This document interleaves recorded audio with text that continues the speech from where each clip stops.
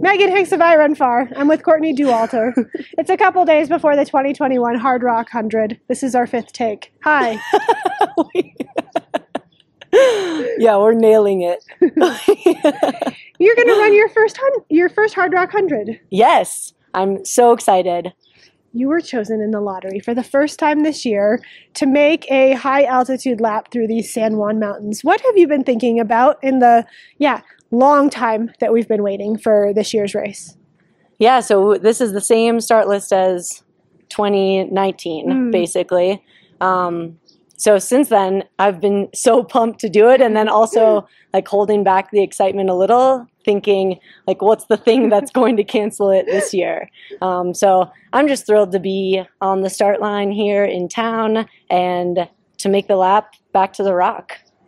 I feel like over the years, you seem to be trending towards the Colorado Rockies. I love Colorado. Yeah. Yeah. Well, last year was convenient to just play in the Colorado Rockies quite a bit because I didn't have to travel very much, and there's such a big playground out here. So that made it a simple choice. And then Hardrock has always been on my wish list. I remember reading about it like when I first got into the sport, so probably 7 or 8 years ago, and just being in awe that these people could do this loop. Like it looked insane to me, and I couldn't fathom how it happened. So to get the chance to maybe test that for myself is cool. Like 7 years later or so, can you fathom it for yourself now? I don't know. We'll find out. We just did the Trail Sisters Women of Hardrock chat, and you identified yourself as a Leadville resident. You're living at high altitude. We live in Leadville. Yes, it's awesome. I mean, that's a big thing for an event like this, to live at just about the average altitude of the race. Yeah, and it's just a fortunate coincidence right now. We fell in love with Leadville because of the town and the community and the big playground that was out there. So we moved there full time this past winter, and it just happens to also be at quite a high altitude.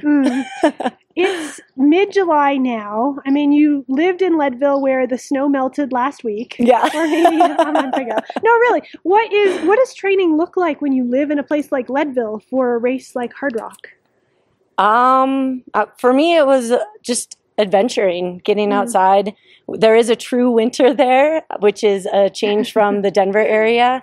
So there's snow you can count on and groomed cross-country ski trails. So I got to do a ton of that this winter. And then, tons of dirt roads and not worrying about it. Like whatever gets me outside and playing is, I think, good training for Hardrock.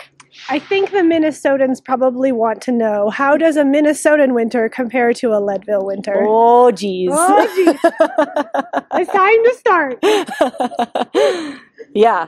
Minnesota winters go straight to your bones. I think we had this past winter in Leadville was pretty mild, I would say, if you talk to people who have lived there. So it was a lucky introduction, probably. But I'm looking forward to the day I get snowed into my house. That's like my dream, to open the door and have snow piled up past where you can How high does leave. it need to be?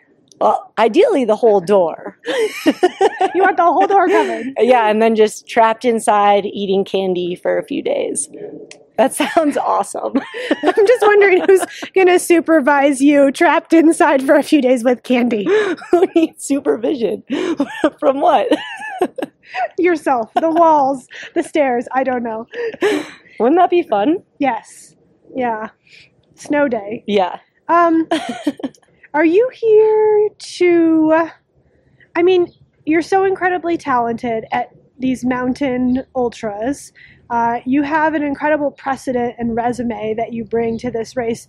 But this race is unique in that the competitive aspect is it's just kind of a prong of it. I'm just sort of like, where's your headspace at when it comes to competition experience, rolling it all together, how to separate it, if at all?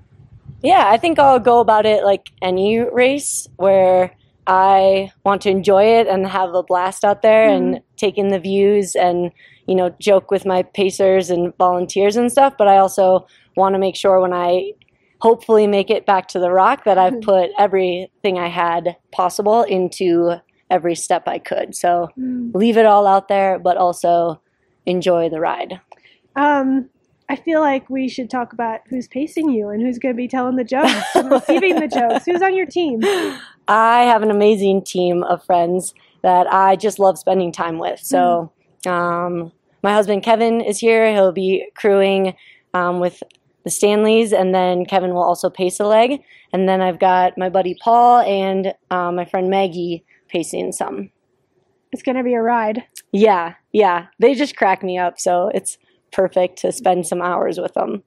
So best of luck to you. Thank you. You too. Ah, thanks. It's going to be so fun being a couple hours behind you. I'm excited to share this with you. All right. Best of luck to you on Friday and Saturday. Thank you.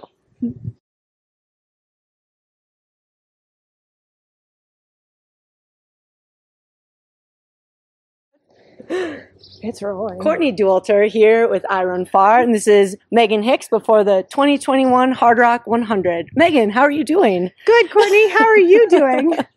Good. Now, this is your third year back at the Hardrock 100. Why are you here again?